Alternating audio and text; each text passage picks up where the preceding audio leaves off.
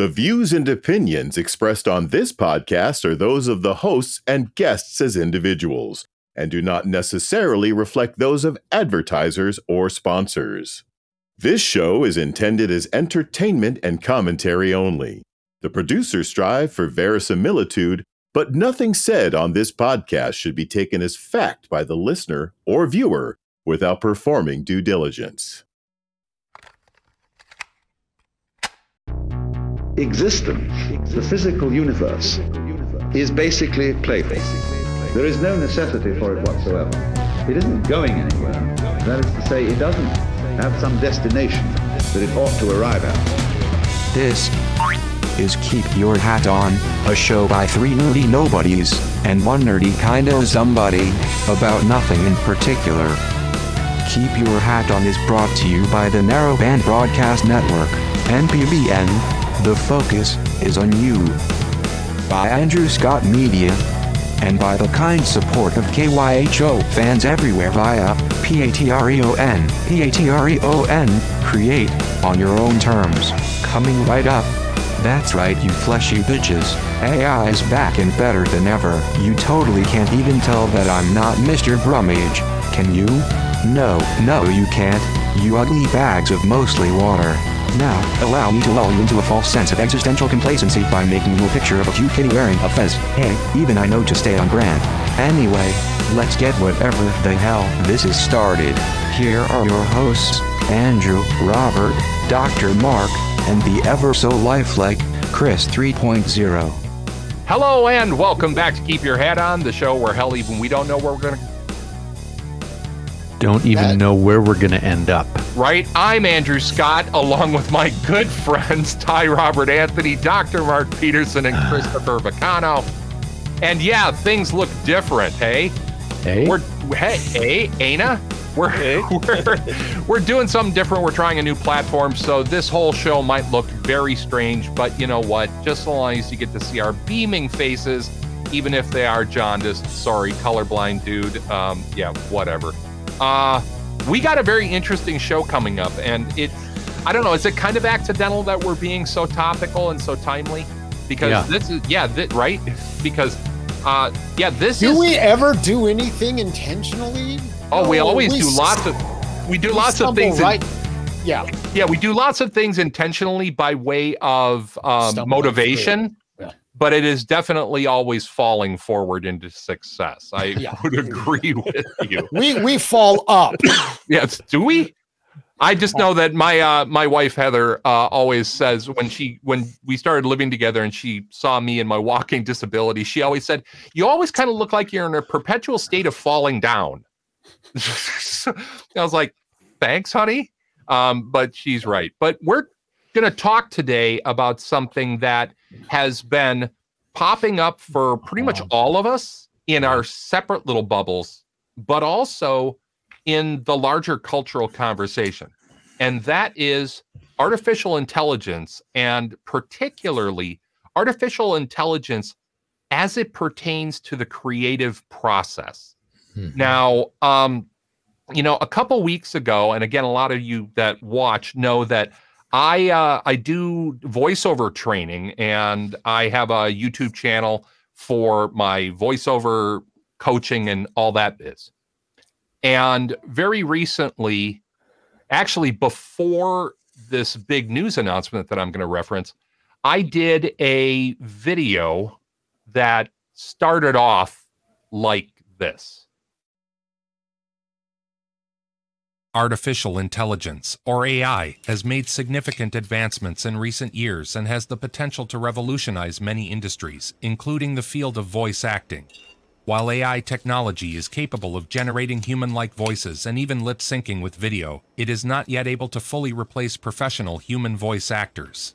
Here are some reasons why. Emotion and expression. One of the key elements that sets human voice actors apart is their ability to convey emotion and expression through their voice. So wow. Sorry if that audio was a little hot, everybody, but here's the setup of that video. A number of years ago, everybody started running into this thing called TTS, or text to speech. And this plays into the voiceover realm pretty significantly for two reasons. Number one, and it's kind of obvious, if you can have a computer read stuff for you, what's that going to do to narrators like me who do this professionally? But the other thing about it is in independent voiceover work, it's quite a struggle when you're a new talent to find paying jobs. And there are tons and tons of these posts that are $40 for 10 minutes of your recorded voice and things like that. And they really push them and aim them towards beginning voice actors. What they don't tell you is that these companies that are harvesting these voices are doing it to train artificial intelligence to be the voice. They're essentially sampling you. Oh, yes, absolutely. And that plays into what I just did. Now, I'm not going to name platform names. We will name one as the most significant one in this discussion, which is ChatGTP. And we'll get to that later. But what I did, I used a platform, and I used the free version of it. And I spent 35 minutes reading a bunch of semi-nonsensical sentences into it. And a day later, I was notified via email that my voice was ready. And I could go in there and I could paste in anything that I wanted. And it would read it out in my voice. Now, what you heard there was my voice. And interestingly, a number of people in my Discord server said, wow, you did a really good job of faking your voice being cloned. And I was like, dude, and one of us 4 people here has an admission to make. Yeah, I fell for it too. When you sent me the preview of that video, I looked at it and I swear I thought I remember that conversation with you vividly because I complimented you on your ability to modulate yourself and be really monotone to sound like AI. And you caught me off guard when you said no. Yeah, I caught a lot of people. That was my voice, but that wasn't me. Yeah. And that's just it. But here's the real scary thing. I did that initial recording over a year ago. And when I first demoed it by putting in text, I sounded much more like this. I jumped back into it after this AI discussion started blowing up, going, oh, I got an idea for a video. And I dumped new stuff in it, and I sounded much better. That algorithm and that platform was practicing and refining and getting better at being me. Deep learning. Yes, exactly. The whole year I was gone. Yeah. And I mean it. I am not joking. I had a shiver go up my spine. And I'm pretty sure it was a shiver because I have a thermometer right here. So I know my temperature. But really what I was trying to convey to my followers on my Booth Camp server was, this is not an if. This is not even a when. This is happening now. And it's a scary place that we're finding ourselves in the realm of content creation. And 3 of us are really going to be talking about that. But it's spilling over. It's spilling over into a lot of different areas. And, I'm going to make this statement now, and it's going to kind of be reinforced in when we come back from the break, when we switch over to Ty and what he's going to be presenting. And that is, I'm predicting that within 5 years,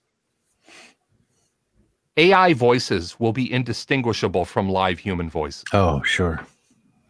And easy. And when we come back from the break, we're going to be getting a better understanding of why I think that. But until we do, this is Keep Your Hat On. This is the Narrowband Broadcast Network. I'm Andrew Scott. That is Dr. Mark Peterson. That is Ty Robert Anthony. Okay, there's your shot, dude. You got it in. It's the one per episode. This is actually a deep fake of Ty. They don't know this. We'll save this for later. Yeah, and that, of course, is Christopher Vicano. Wear the hats. We'll be back in just a second. Don't go anywhere.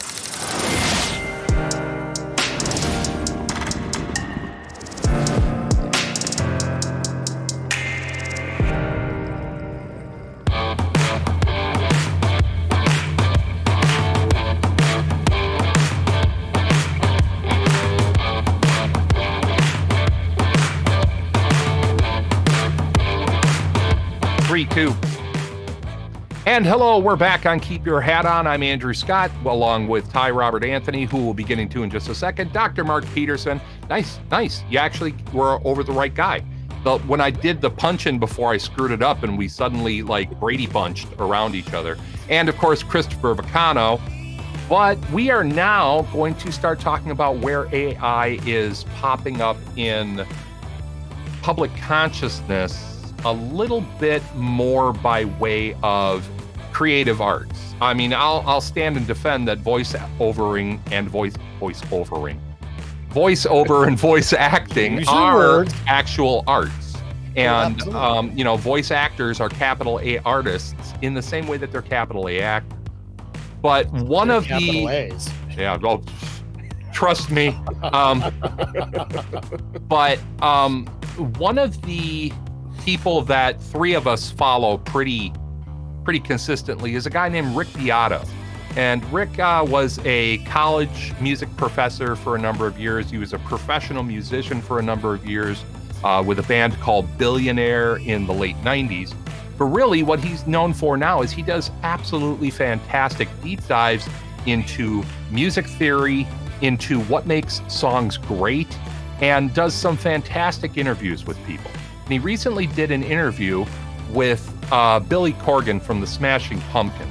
And there was something very interesting that came up. And Rick later talked about really where this is starting to land in public consciousness by way of music. And so let's take a quick look at that part in question. When I recently interviewed Billy Corgan of Smashing Pumpkins, he had this to say about artificial intelligence creating original music. AI systems will completely dominate music. The idea of an intuitive artist beating an AI system is going to be very, very difficult. In a recent article in Billboard magazine entitled, "What Happens to Songwriters When AI Can Generate Music?"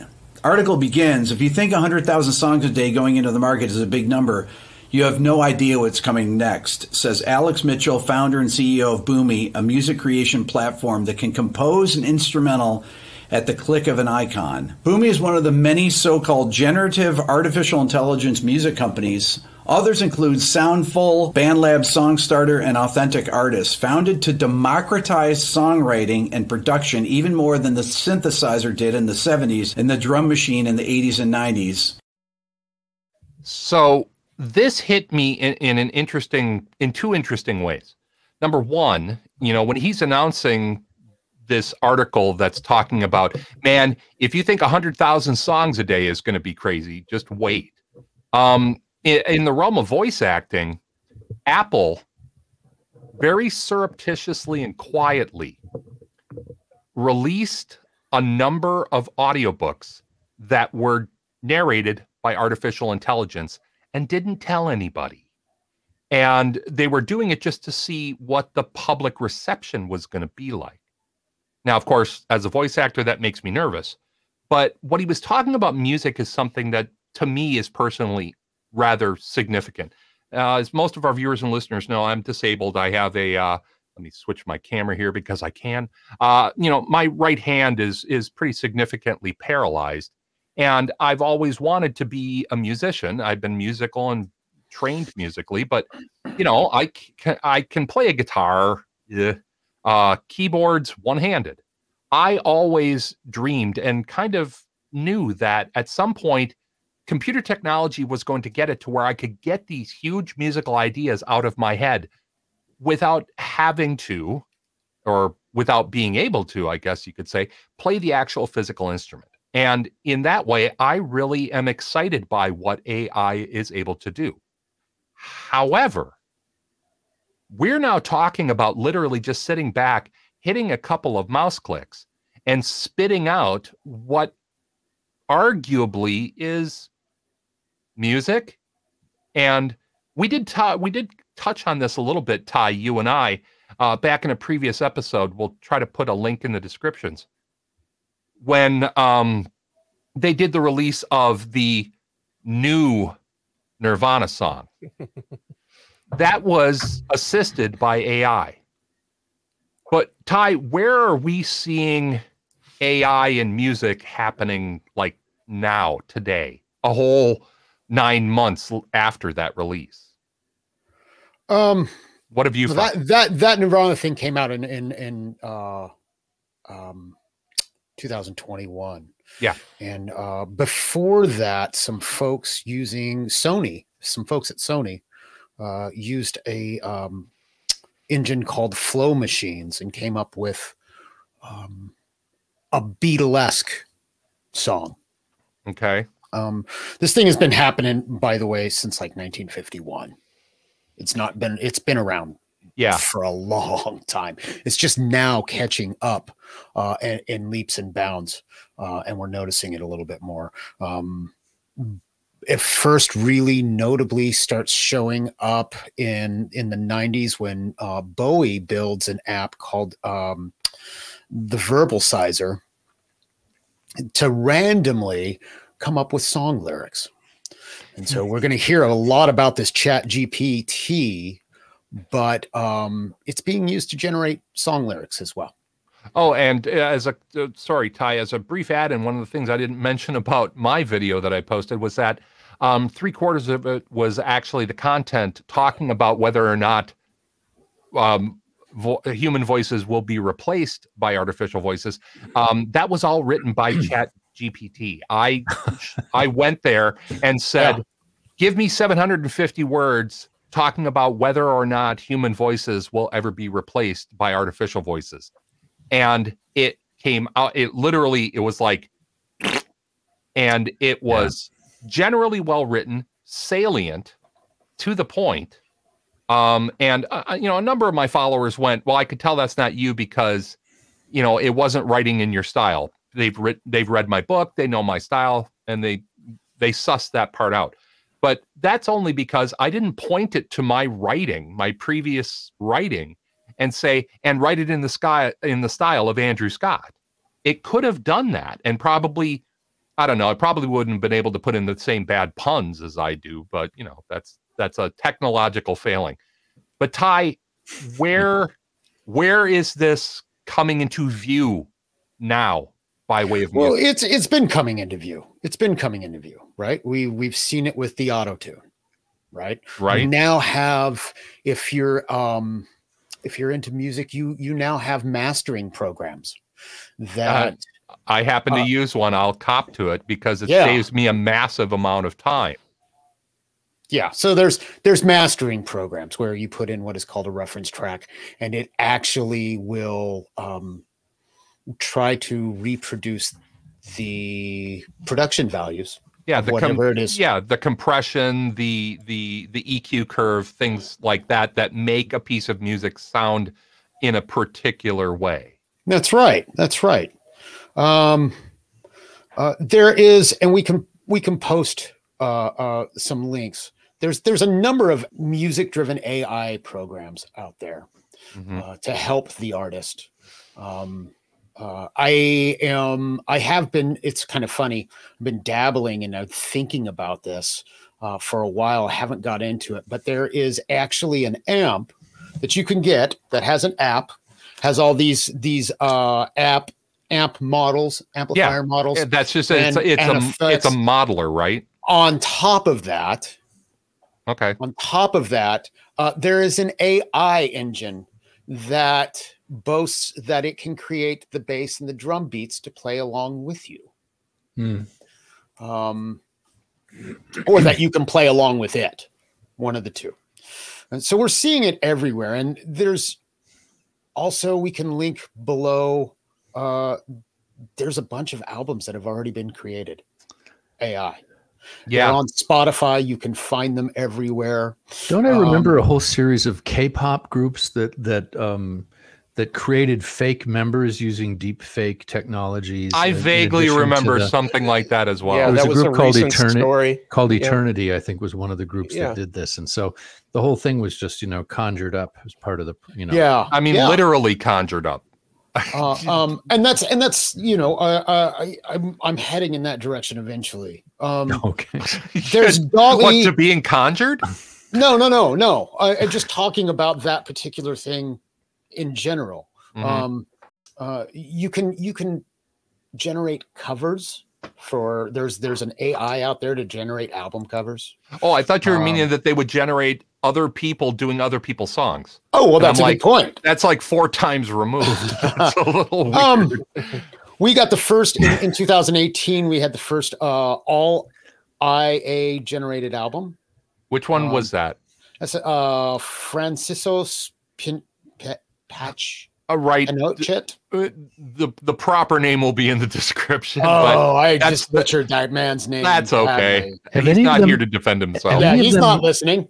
Have any of them mirrored Kevin Bacon's group? That because then we got something. Now we got something to talk about, right? But, 9 degrees. Is that 9 degrees of? I think. By the way, Kevin Bacon's a fantastic musician, and his band is really good. Right now we got so we've got all this AI stuff, and the bigger question that came up for me, and there's a lot of plus and minuses. So a lot of musicians are really using it to get out of their composing blocks, right? Which is something I totally understand. Sitting there banging your head against your controller going, why does this beat sound lame? A lot of people are using it to push particularly jazz in new directions. That's interesting. That is interesting. I mean, jazz is such a protected space by way of creativity.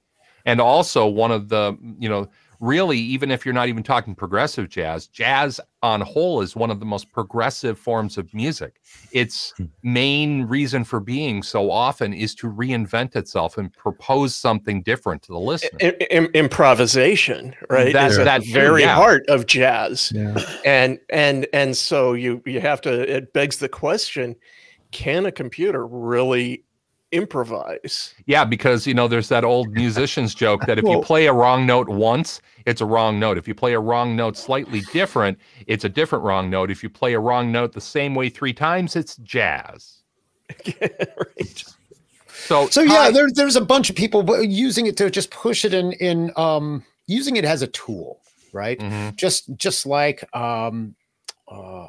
the auto-tune has been used as a tool. Right? To the point where auto-tune is now almost considered its own instrument. Yeah. Because you can do so much with the human voice. I mean, all you got to do, and this will be another link in the description, look up Beardy Man on YouTube. And by the way, you're welcome, because it's a blast. But the whole thing with music, this takes me back to the mid and late 80s when we first started sampling. And remember the big hoo-ha over sampled music, sampled sounds, sample beats, and I think to this day, the most sampled sound is one of James Brown's horn players doing a horn stab. But, there were so many people saying, well, this isn't even music. You're just, and people like me, I'm going, no, that is valid music. It is valid musicianship. But I can understand the slippery slope argument, of how much musicianship does it take? I mean, when you were sampling, you needed to know, was it in the right key? If it's not in the right key, can you do some pitch correction by slowing the tape down and, getting it to mesh together? And this is, by way of visual art, and we'll be throwing over to Chris after the break on this, this is a lot like collage. It's acoustic and musical collage. And you can't argue, in my mind, that collage isn't a valid form of art. just in the same way that I don't think that you can argue that using samples is not musicianship. But now we're teetering on the line where all you need is one of these, and you don't even need a rough idea of where you want the music to go. You just need to have an opinion on whether or not what the computer spit out was something that you find musical and interesting.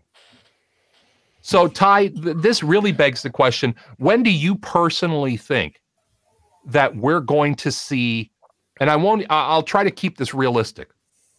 Where do you think, how far out are we from seeing a piece of AI-generated music making the top 20 of popular music charts? We're just a stone's throw away. One of the things that the business guys, the execs, are doing is they're running through demos and songs through AI. To detect whether or not they might be a hit? Are they going to be a hit? Really? What's the demographic? For a sec, is it okay? So, hi, Alex. You're in here. So, it's only a stone's throw away. That's just, I mean, the business is using to capitalize on it. And to your point about, somebody was saying something about, a band being made up. And we've already seen that visually with the Gorillaz, right? Oh, yeah. Exactly. The Gorillaz don't exist, right? So, I was just going to say, and when they did exist, they existed in hologram. Right. So we've already seen that, and that hologram technology has only gotten bigger. Right. So here's the deal. Is it going to replace the artist? Is it going to replace the studio and that analog stuff? And I got to say, I don't quite think so. But then again, you throw a little social engineering in with those algorithms. Very good point. And, look what it did to Facebook. Look what it did to the other things, that use those algorithms. Because, at that point, our cultural tastes are being engineered for us. Right. Do you remember the most haunting line to me in 1984 is when Winston is listening to this prole outside hanging up laundry, and she's singing this song that was designed, to keep the proles happy, right? And he's thinking to himself, it's just amazing that a song that beautiful could have been written by a machine. So, everything old is new again, including here we are. Yeah. The other thing that I thought about was, well, even Matt Gaetz could write songs, I guess. Ooh, I don't know about that. Anyways, Ty, what is the artist? I see the artist losing more money from the recordings. Right. And it also brings up copyright issues, right? If you're using AI, don't you have to pay that machine or the owners of that machine? That is a very interesting point, because I just, in doing some of my research, one of the big thrusts that's happening on YouTube is, and it makes me wonder whether or not the AI companies are backdoor sponsoring these videos. Because one of the biggest things is for YouTube creators, you can generate your own music and you don't have to worry about copyright strikes on your YouTube videos, because this is totally unique music and it's not copyright. But what you asked is what's more salient to me, and that is, then who does own the copyright? Mm-hmm. Right, right. And this is a question I was planning to dive into once we really get into the visual art sort of piece of it, because those questions are already starting to be plumbed pretty thoroughly. So let's put a pin in that and tackle it after the break. The thing that I don't think that it's going to replace is it's not going to replace the experience of live music. No, I would agree with you. I think it's that improvisation that happens on the stage, that chemistry that happens on the stage, experience of the viewer. I'm going to push back on this, because what's interesting to me is what's happened to concerts since I got older. And last week. So it's like, here, look. So, I got to go see the greatest concert of my life I got to see Carlos Santana open for Eric Clapton. All right. Nice. It's like, I'm done. I don't need to see another concert for the rest of my life. But it's like, It was a fairly intimate crowd of a few thousand people. But nowadays, so here's what I'm thinking, Ty, is like, you go to the big concerts now, and they have they just have giant screens up because you're so far away from the actual performer in the stadium settings. Yeah, you can't need that see him help. anyway. Yeah, and so what's the difference between? I mean, it could be a complete fake person just going on stage, and the real performer could be in another city or virtually recreated. And so I don't even know. Well, and that's where weird, we're right. That's where we're going now. Ty, you were mentioning about the improvisation. Let's actually take the improvisation out of it and just talk about the live music experience. One of the biggest bands ever in the world is ABBA. Now, ABBA is known. Sorry, Mark. Just strap in, buddy. But they were known. They did not do a lot of touring ever. They did one big tour in '76 that was trumpeted around the world because oh my God, it's ABBA live. Yeah. That's like us kids in the '80s wearing a T-shirt saying a Steely Dan live, which was just an inside joke because up until the '90s there was no Steely Dan live. Yeah, but ABBA this past 12 months. Finally bowed to pressure, right? Mm-hmm. And they did ABBA live as their modern selves. But Mark, as you were saying, in hologram version. Yeah. Because all of them are too old looking, and too rich and above all this nonsense to actually go and do something live. Yeah, but now you're talking about a nostalgia trip, right? Exactly. You're talking about people that are coming in for the nostalgia. Back in the days when units sold equaled rock star. Yes. Right? You didn't have to go out and play live. Right. And everybody now took their cue from the Beatles, and in the 70s, that was a huge thing. And you're totally right. Now you don't have to. And so now the tables have turned. And for a musician to actually make money in the days of streaming, that's the only way they're making money. Physical, they need to go out. They need to tour live because tour. And that's just it. Well, people don't understand. And guys, even that big predates. Even the big predates bands streaming. are touring. Okay. You got Chili Peppers on a 3-year run. You've got U2 on a 3-year run. These guys are tiring. These guys are just running themselves into the ground. Yeah, they're doing the Road Warriors. And that's just it, because we're not selling physical units anymore. And we haven't been. The decline of physical sales outside of the LP and vinyl nerds, and all respect to you guys, but that's just it. If you want that rock star money, you're not going to get it from your label anymore. You're not going to get it from the buying public, because your streams are literally measured in fractions of a cent. You got to go out and be the Road Warrior and do the 30 dates and sell the merch and sell the backstage access. I mean, right now, Metallica, which is coming out, and by the way, I really like the new Metallica song. Sorry, everybody. But they're going out. They've got a backstage access thing where I think the buy-in is like $1,100. Yeah, sure. Yeah. Oh yeah, sure.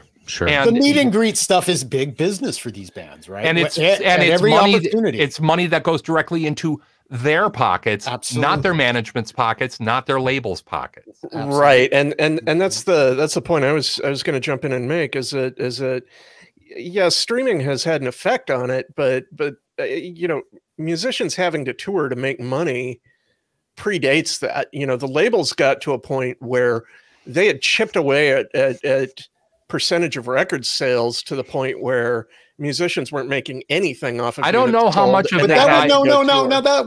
That wasn't the case though in the 70s and the early 80s. Well, and right? I'm talking about the 90s and 90s now, yeah.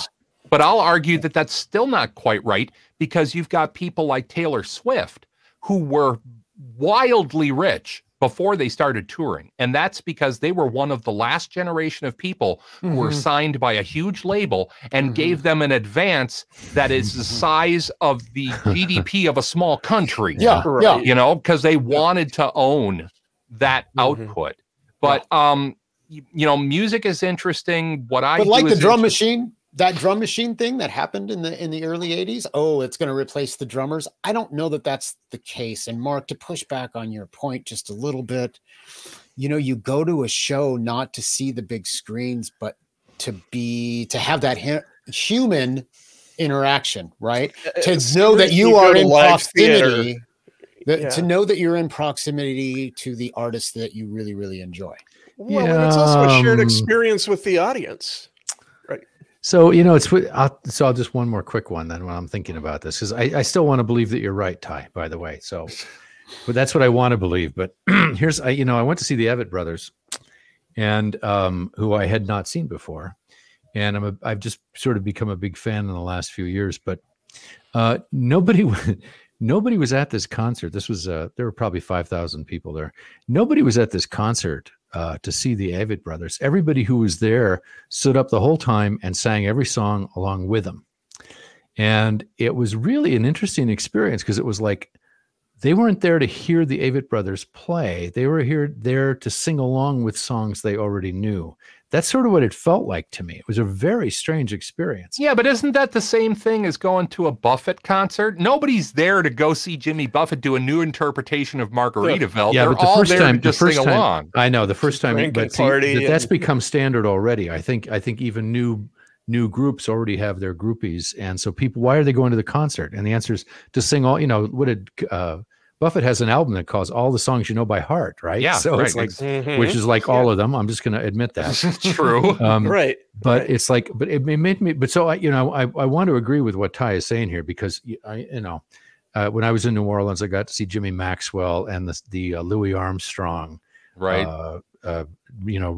Remember, what am I trying to say? The Louis Armstrong Memorial Society band. And it was like, kill me.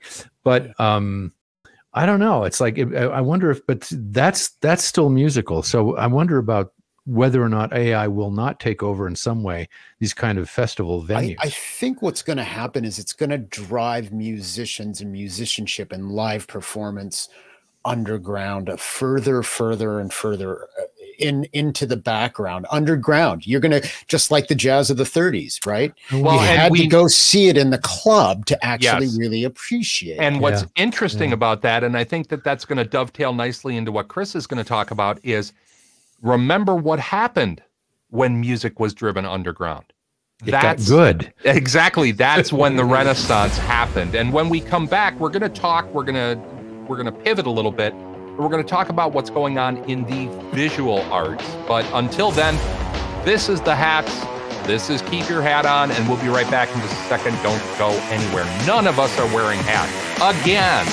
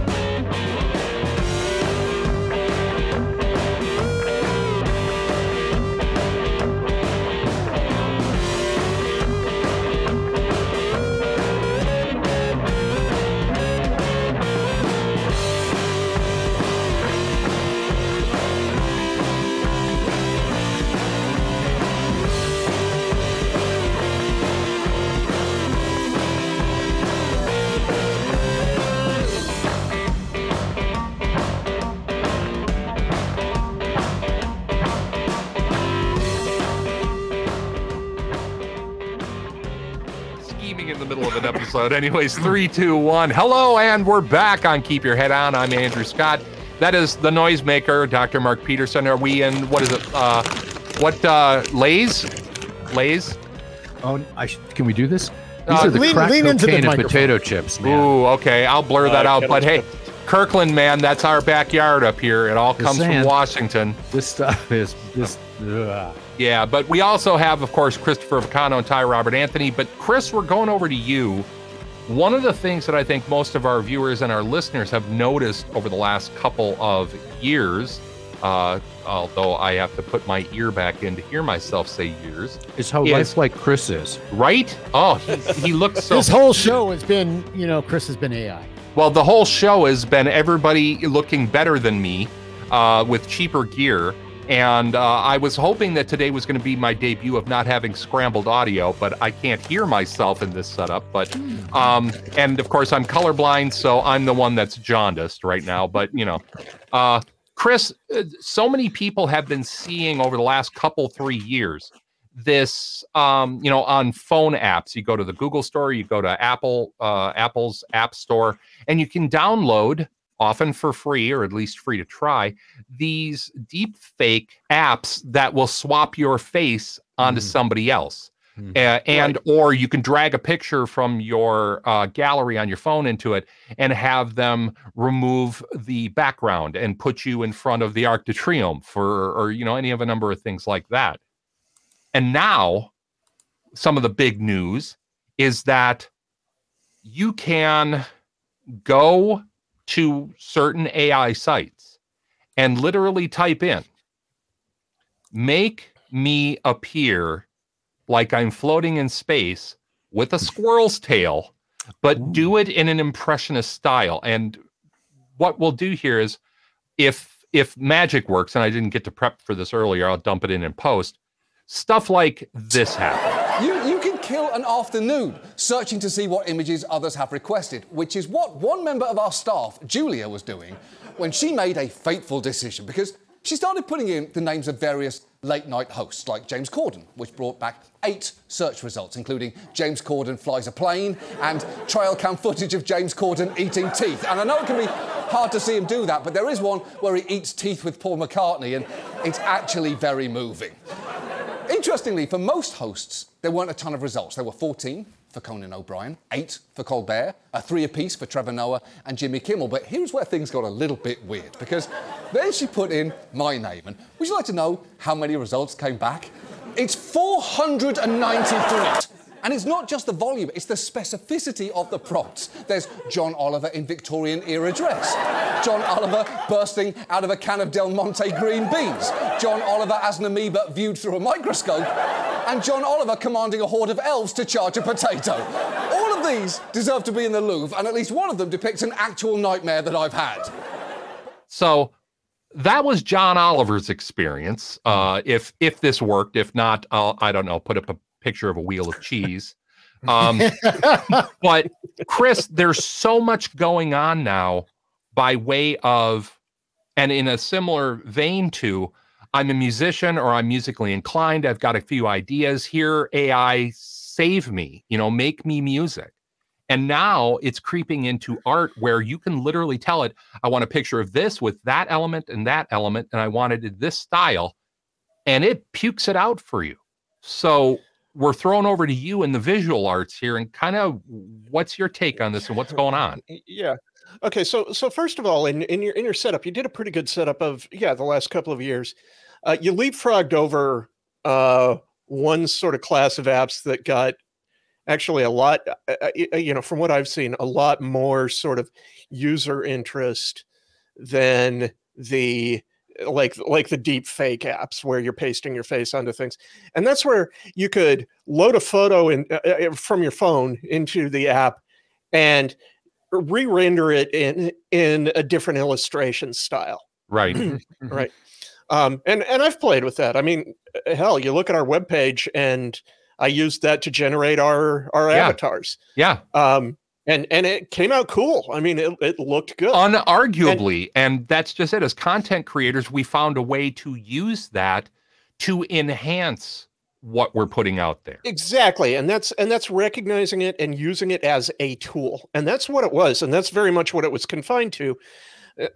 Some might argue, okay, the styles are derived, and I'll come back around to styles in a minute, because that's a big piece of where the controversy is happening. But yeah, then we move into apps like you just described, and the big one, the one that I'm hearing about all over the place, is Midjourney, which is actually you can do it online through a website, but they've also got a Discord channel where you can actually post your prompts. And there's already an ecosystem, and Midjourney erupted. I first heard about Midjourney like in maybe October, November Okay, so just to give some time frame, and that's when it was starting to really erupt. Wait, you mean October, November, like 2 months ago? 2022. Yeah. Okay, so literally 2 months ago. Yes. Okay. And that's and I had seen little bits and pieces like on YouTube videos about, is DALL-E going to, wipe out the graphic design industry? Example. and for those of you who don't know, DALL-E is another AI art platform. And actually, it's not. DALL-E is an engine. And the two major engines right now, I mean, there's DALL-E, which is now DALL-E 2. Okay. And that's a portmanteau of WALL-E and Salvador Dali. Yeah. Yeah. And then the other one is Stable Diffusion. Those are the two big, but all they are is AI engines, and they're both open source. And that's just for now, to say this right for our listeners and viewers. The engines are what these platforms and these apps use as the smarts to make these things reality. And it's important to understand these layers, in my opinion, because when you start to get into the very thorny questions, you kind of need to know where all the pieces are in the chain of creativity. Now, what these engines have done, the way they were constructed, the way their database is built, is that they've been sent out to scrape the internet, basically publicly available imagery off of everywhere they can find. Literally with the internet as their oyster. Everything that's on the internet is available to them. And what they look for is associated words with those images. So, and this is the gotcha, I think, that nobody sees, is that, okay, I'm a web developer. That's my day job. And one of the big pressures we have is tag your images to improve your SEO. Yeah. You're going right into feeding intelligent text prompts attached to images. Okay, so it's all out there in the world for these engines to go hoover up, right? And they've been doing that. Now this is one of the points of contention where it starts to get a little thorny, particularly for artists, is I don't know how well known it is outside of the visual artist world, but there's a site that's been around for a good 15, maybe 20 years now called DeviantArt. Right. It used to be an invitation-only walled garden, and it was literally like a social network for artists. But all we did was post art. And, it was kind of like the art Wild West. Yeah, except that it was invitation only. Right. And so there was a little bit of gatekeeping and curation to make sure that the people who were coming on board were, I was going to say legitimate artists, but I'll say active, engaged artists working in the art sphere. Yeah, people trying to improve their arts. And it was a wonderful community for a long time. I made a number of good friends. And and DeviantArt is still going. They've loosened things up. They've opened it up a little bit, I think. I think you still, in order to get an account, you have to have an invitation. Sure. I haven't really checked. But, and I haven't paid much attention to my own DeviantArt page in like 10 years. I haven't updated it. You're not deviant enough. You're not enough of a deviant. So I just kind of lost interest. But DeviantArt is one of the places where art got harvested from. Mm-hmm. And so people are saying, wait a minute, I didn't opt in for this. I didn't, this was supposed to be a safe space. And that's what the big thing, the big cloud hanging over it is, who's to say where the opt-in happens? Who's to say, I mean, can I blanket protect all my stuff? Can I say, I don't want my stuff used for certain applications, but it's okay for other applications? Where's the informed consent on behalf of the artist? That thing that you said, I agree. Yeah. Wasn't there a South Park episode about this? Yeah, with the Apple sign in. The TOS, yeah. Put that in the. So let's steer back to some of the layers. Okay, so we've talked about the engines. On top of that are the apps, and there are tons and tons of apps out there. The one that really blew up right at the beginning of December, and everybody was using it. I mean, it was just suddenly. It was a matter of within 48 hours, it was everywhere. And that was an app called Lensa. Right. And people were going to Lensa. What you do is you upload 10 to 20 photos of yourself. And it runs it through the AI. Right there, you're handing over. Yeah, here is my visage, and do with it what thou wilt. Yep. You know? Yeah. Now in their terms, they say they the ones that we all read very, very scrupulously. Yeah. And I did actually take a look at their terms before I used it. I think that makes you just looked at it real quick, Chris, and just went, "Oh, yeah, okay, I've looked at it." Well, I was so curious about it, and no, you're right. That's just it. As an artist, you of all people would be interested in the guardrails that they're supposedly putting in place on your behalf.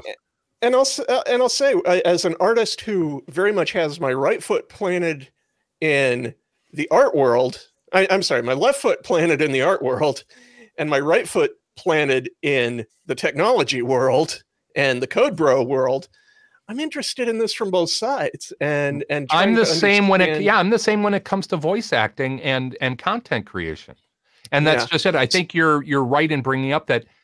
I think one of the things that we're all struggling with a bit is this: where's the gray area in this? It's either very narrow or it's pretty much nothing but gray It's all gray, in my opinion.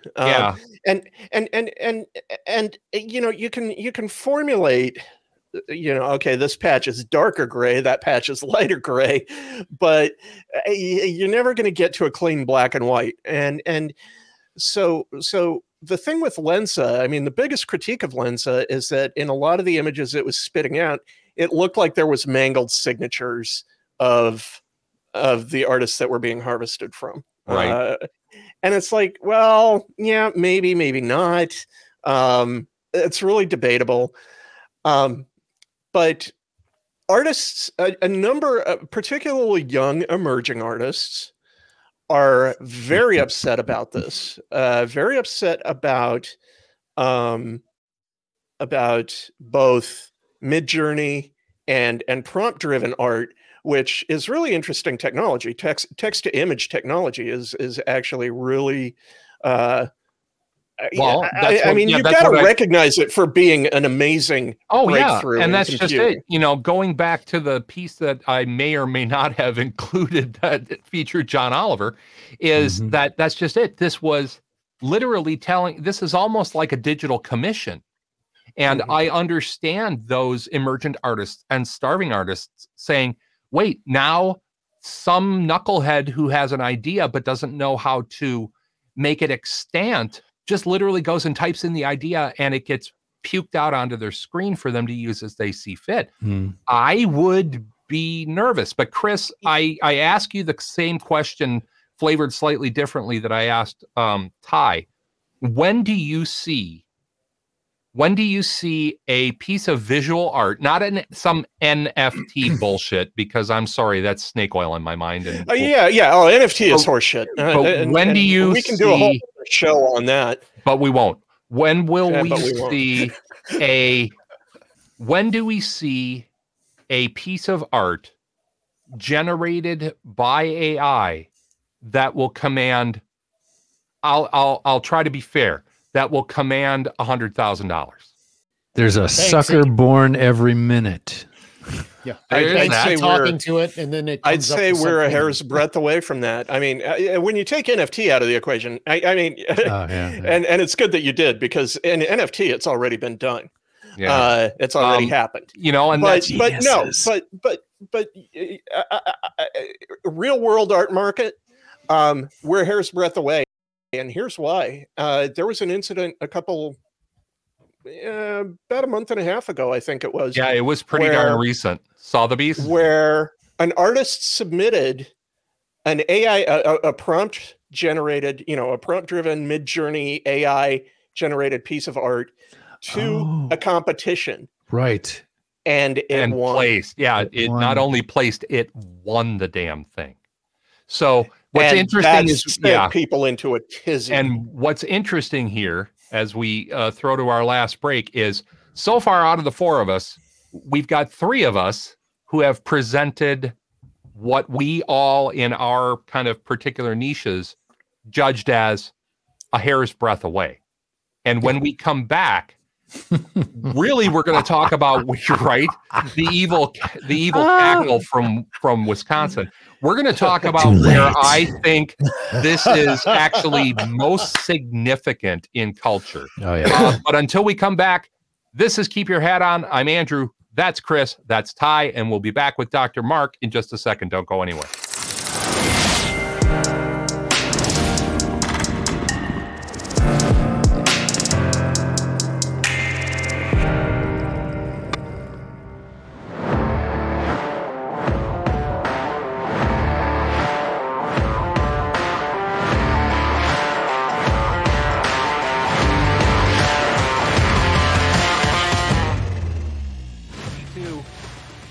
And hello and welcome back to the last segment of Keep Your Hat On. I'm Andrew Scott, along with Ty Robert Anthony and Christopher Vacano.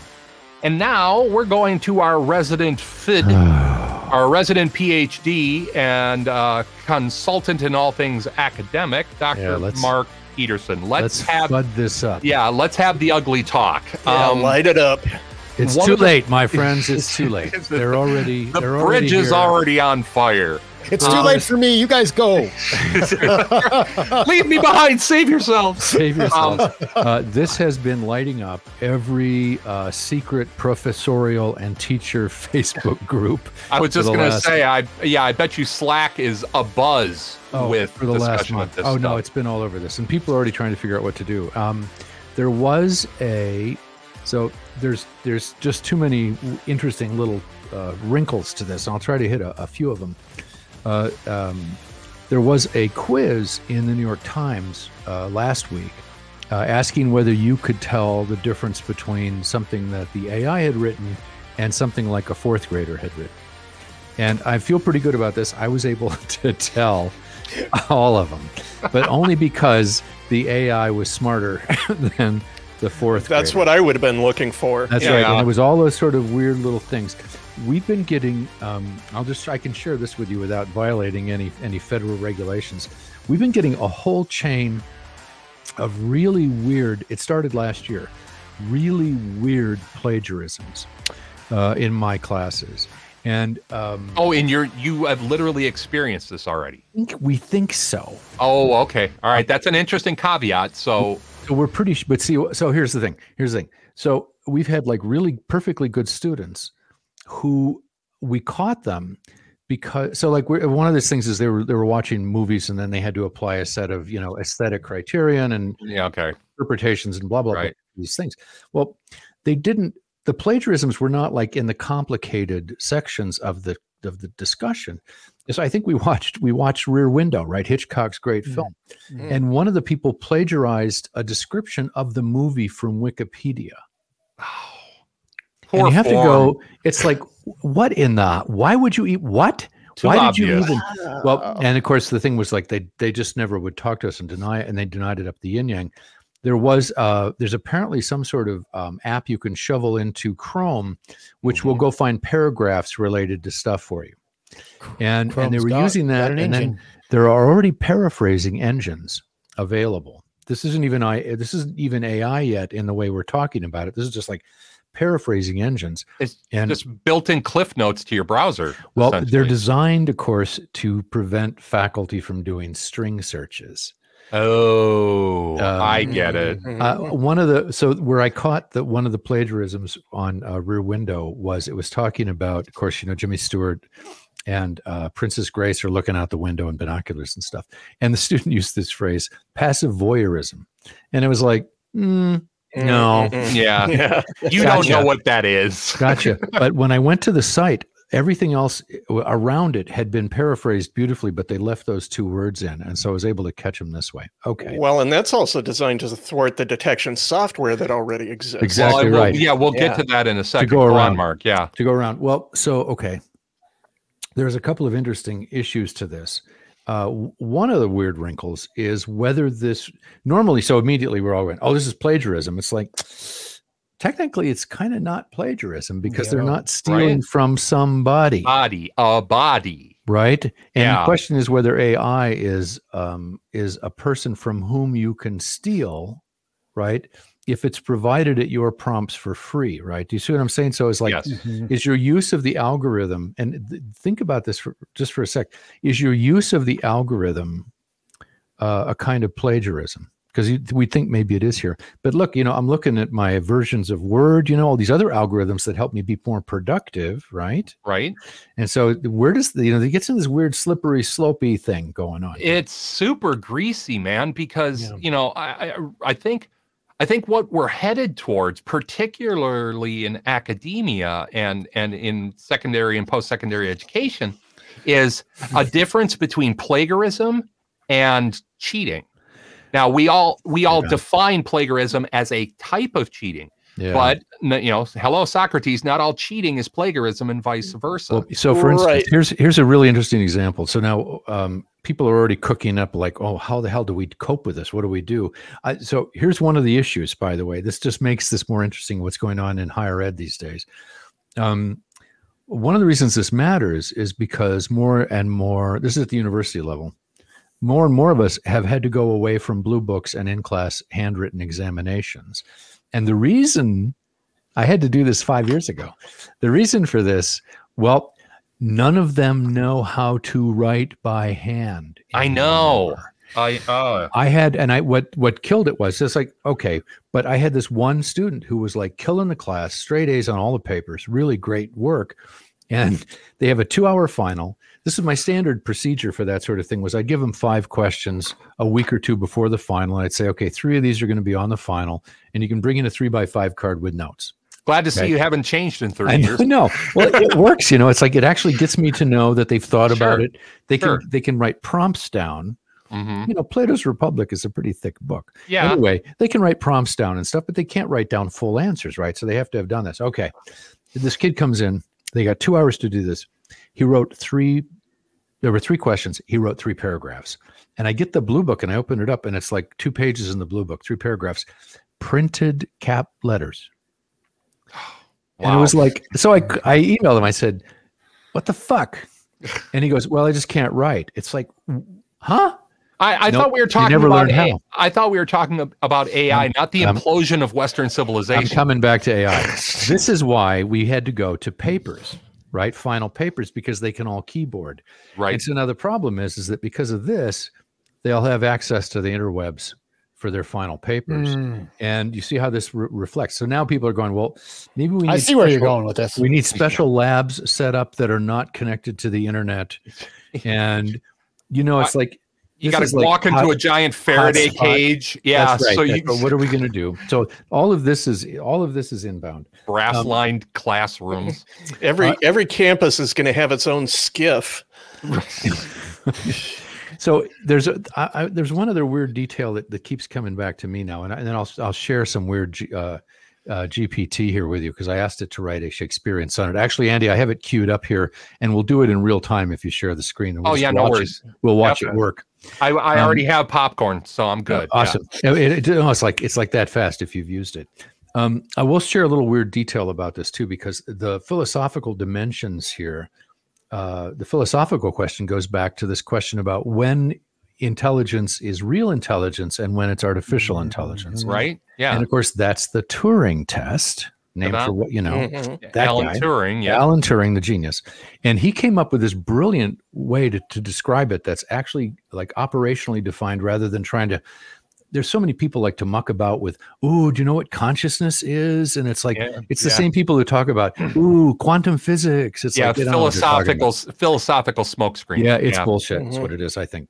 Yeah. So, okay. But Turing came up with this brilliant idea. So now imagine you're sitting at a terminal and you're chatting with somebody at the other end. Yeah, you're chatting with somebody at the other end. And here was Turing's test. He goes, if you can't tell after a few minutes whether the thing you're chatting to at the other end is a human or not, right? And it's not a human, that's artificially intelligent. Now you remember back in the ancient days, ELIZA. Do you remember ELIZA? Anybody? Yeah, like that first therapy program, right? You say, it says, "How are you today?" And you go, "I'm feeling a little sad." It says, "Tell me about what it means to feel sad." You could just see the text blocks and the variables, right? Swap. And that was back on DOS. So yes, I saw it on IBM 370. Okay, I was on an Osborne. I know. I'm ancient. Okay, but so what does that make me? Slightly less ancient? I want to share one weird moment with you back from the old bulletin board days, and I probably told Andy this years ago. Yeah. I was deeply involved in the bulletin board community back in Toronto. It was like 1984, right? And I think I'm pretty sure it was one of the more popular sites was a place called Asterisk, and I logged in there one day, and I don't get the usual prompt. Right. And after a minute, the screen types, who is it? And so I thought, oh, Peter has come up, he's starting to use some sort of new, software that simulates the Turing test. And I said, it's Mark. And he said, can you give me your login information? So I did. He goes, welcome to Asterisk. I'm sorry, we're not available right now. How have you been? And I was like, wow, this thing is really awesome. I've been great. Thanks. How are you? Well, I've been okay too. I went to see my mom. I said, well, how's Peter though? He goes, this is Peter. Now I had a problem because I wasn't sure. It turned out it was actually the BBS owner, admin, who was chatting back to me because he was rebooting his system or something. Yeah, he was literally on Shell and you happened to log in. I couldn't tell whether it was him or a machine. And now I've started to wonder when I can pass the Turing test. Yeah. The tables were turned. And whether this thing does.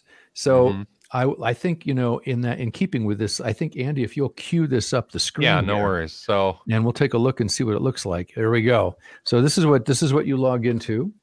And you'll see here I have write a Shakespearean sonnet about the wonders of AI. And go ahead. Yeah, by the way, I'm going to have to blur some of this out, but to our viewers, just assume it is what you think it is. Oh, okay.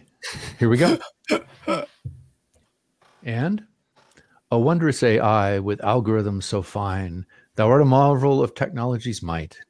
Thy processing power doth surpass all design, and thou canst solve problems with great speed and light. Now, I will note, by the way, that this is not written in proper iambic pentameter. No, it is not. They're taking some liberties by way of meter. But let's see if it'll finish with a couplet. And it does. Boom. That is a traditional 3-stanza with a couplet ending Shakespearean sonnet. So let us praise and honor thy great name, for thou art a blessing and a treasure to our game. Now, one last detail. This goes back to what Chris was talking about with DeviantArt. ChatGPT is currently free. Yes.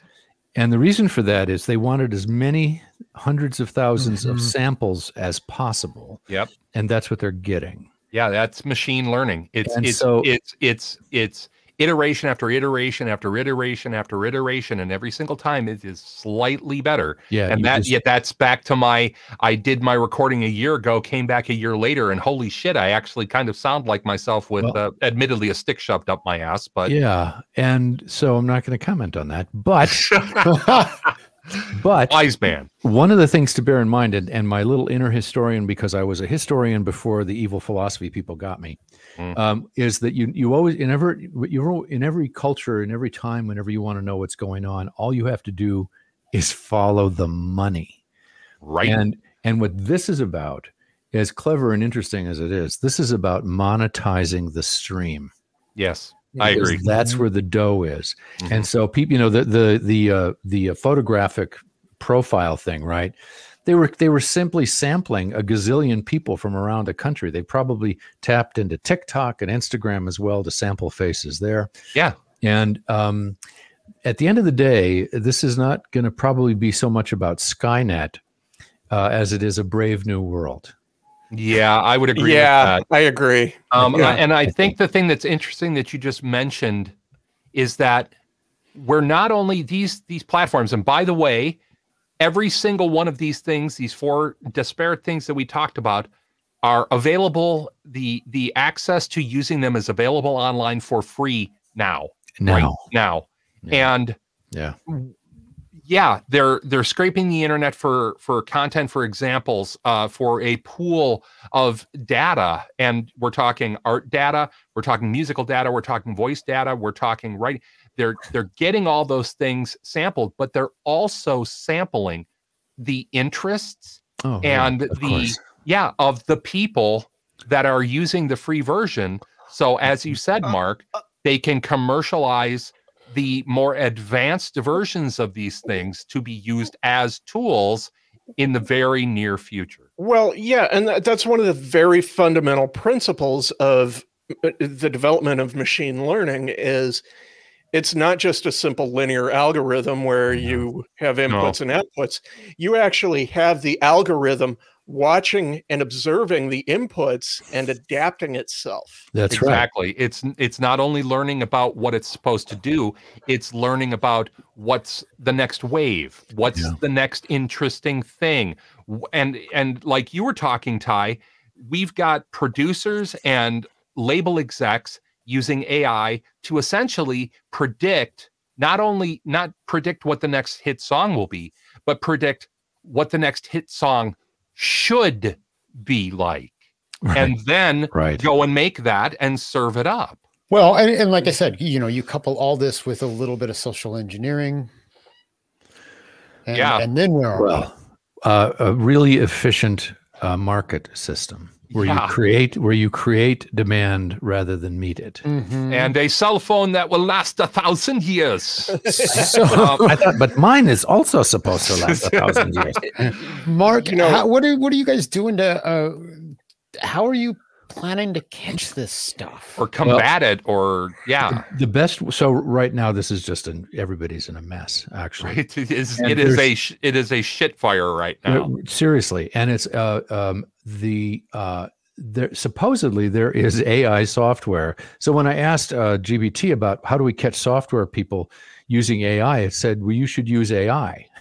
Yeah, and that's just it. When we were talking about that, I made mention of the fact that I find it very interesting that those text platforms concurrently developed algorithms and software to detect their use. But what I'm interested in right now, that's right. But the other thing that I'm interested in is it software and algorithms to detect all use or just the use of their own platform? You could tweak that in a sort of all sorts of different ways.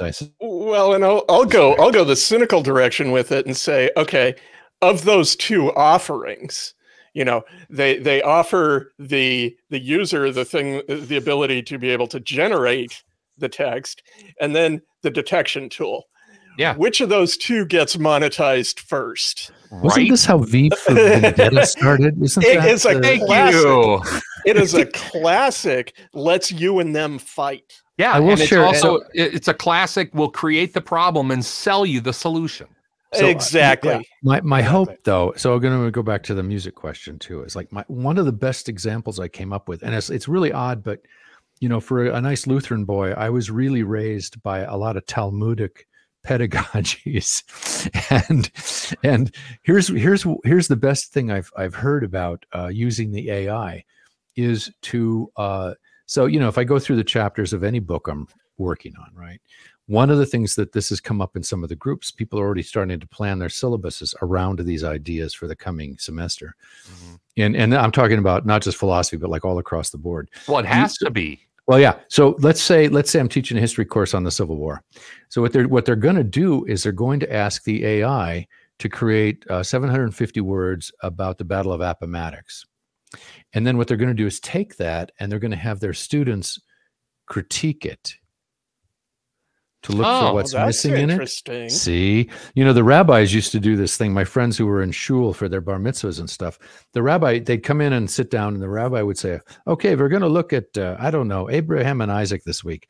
And then he would tell the story of Abraham and Isaac, but he would screw it up, right?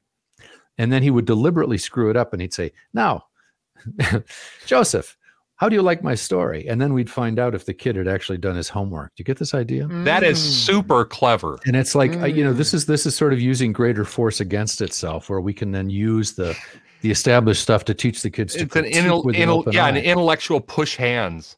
That's right. Where, yeah. And this way, I don't have to make up the exercises. I can have AI make them up for me. And that's where you turn the weapon back into a tool. That's what I was thinking about with the music, right? Is like it's like auto tune. Oh, by the way, the other thing that, and I've already warned my dean, I will be using the chatbot from now on to write my annual personal assessment reports. Oh, excellent! Because it's essentially administrative BS. You should do like the introduction to your course syllabus. Yeah. I don't think I'm not going to try. Well, I was just going to say, write me a syllabus about a college class that focuses on Aristotle, but do it as if I was a brain damaged sailor, and then just walk away and leave it at that, and enjoy all the yars.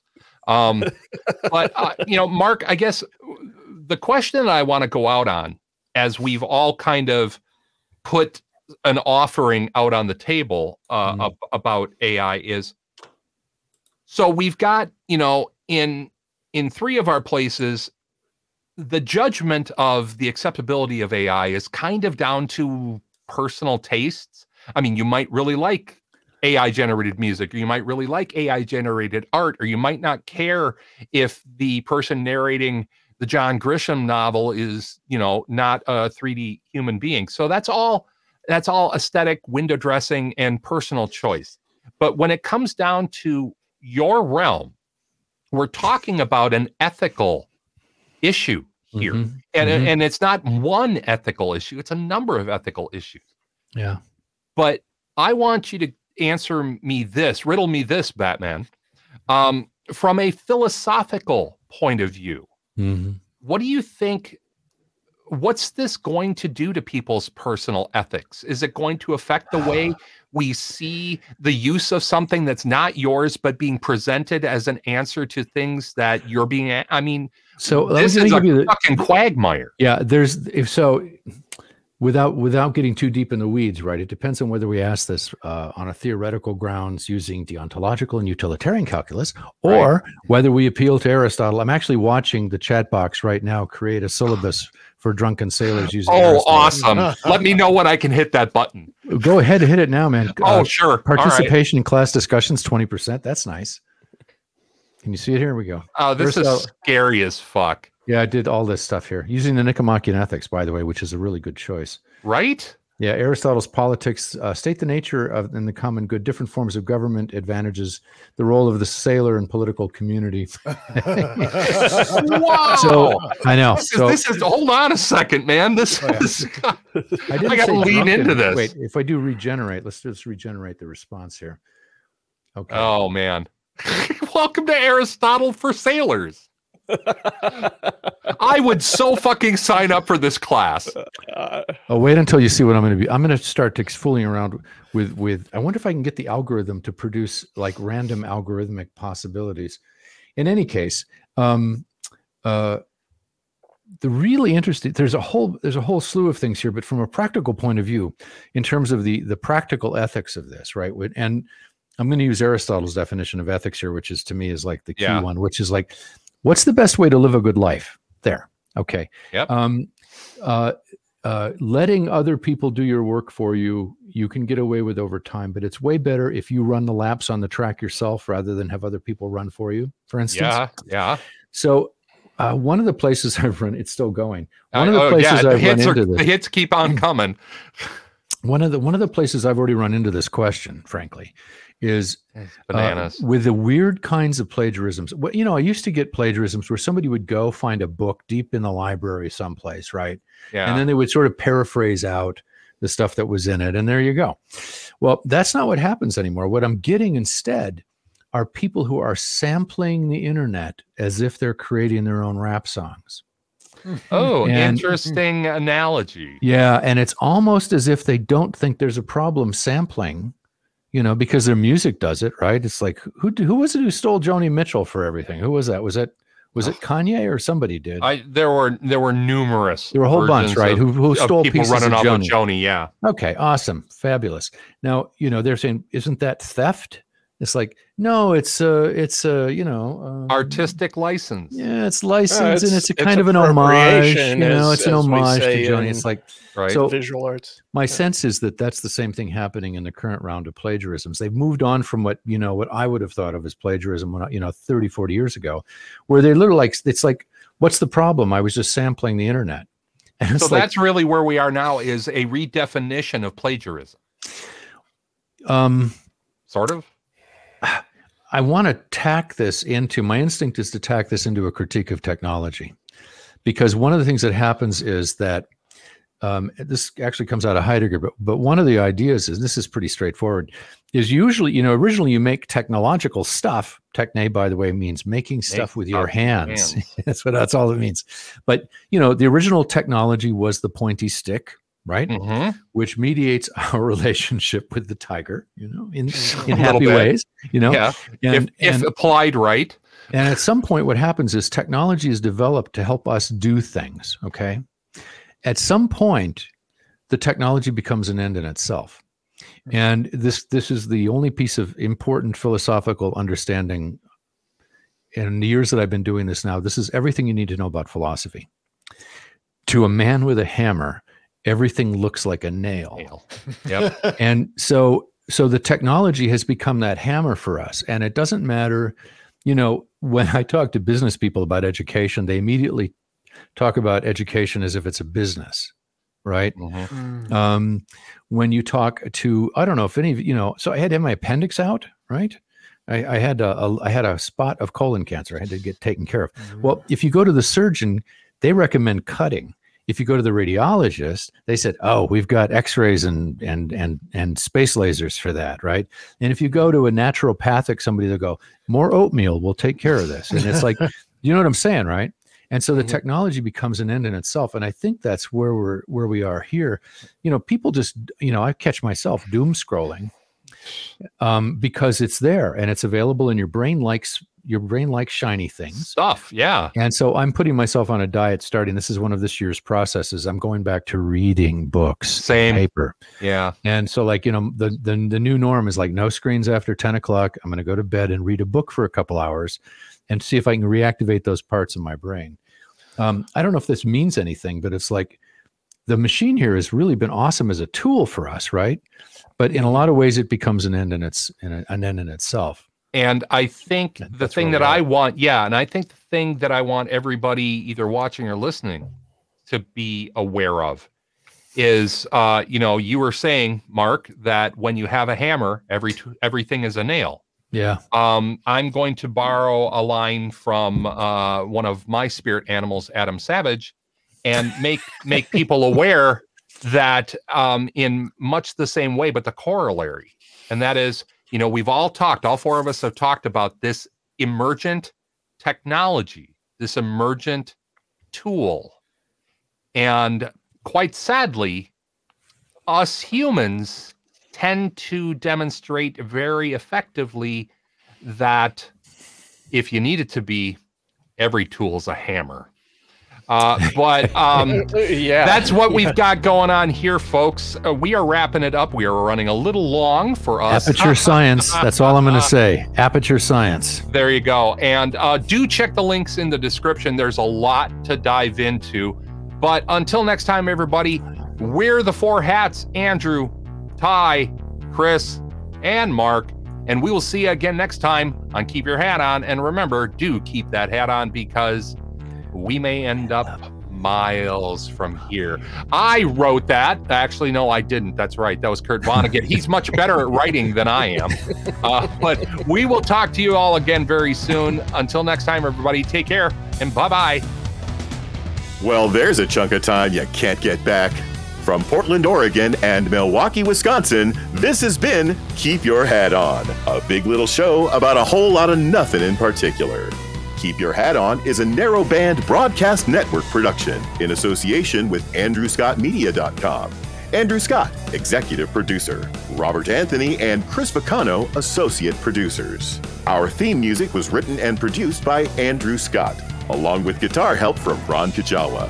Website design and maintenance by Vicano Creative. Chris Vicano, webmaster. Available at VicanoCreative.com.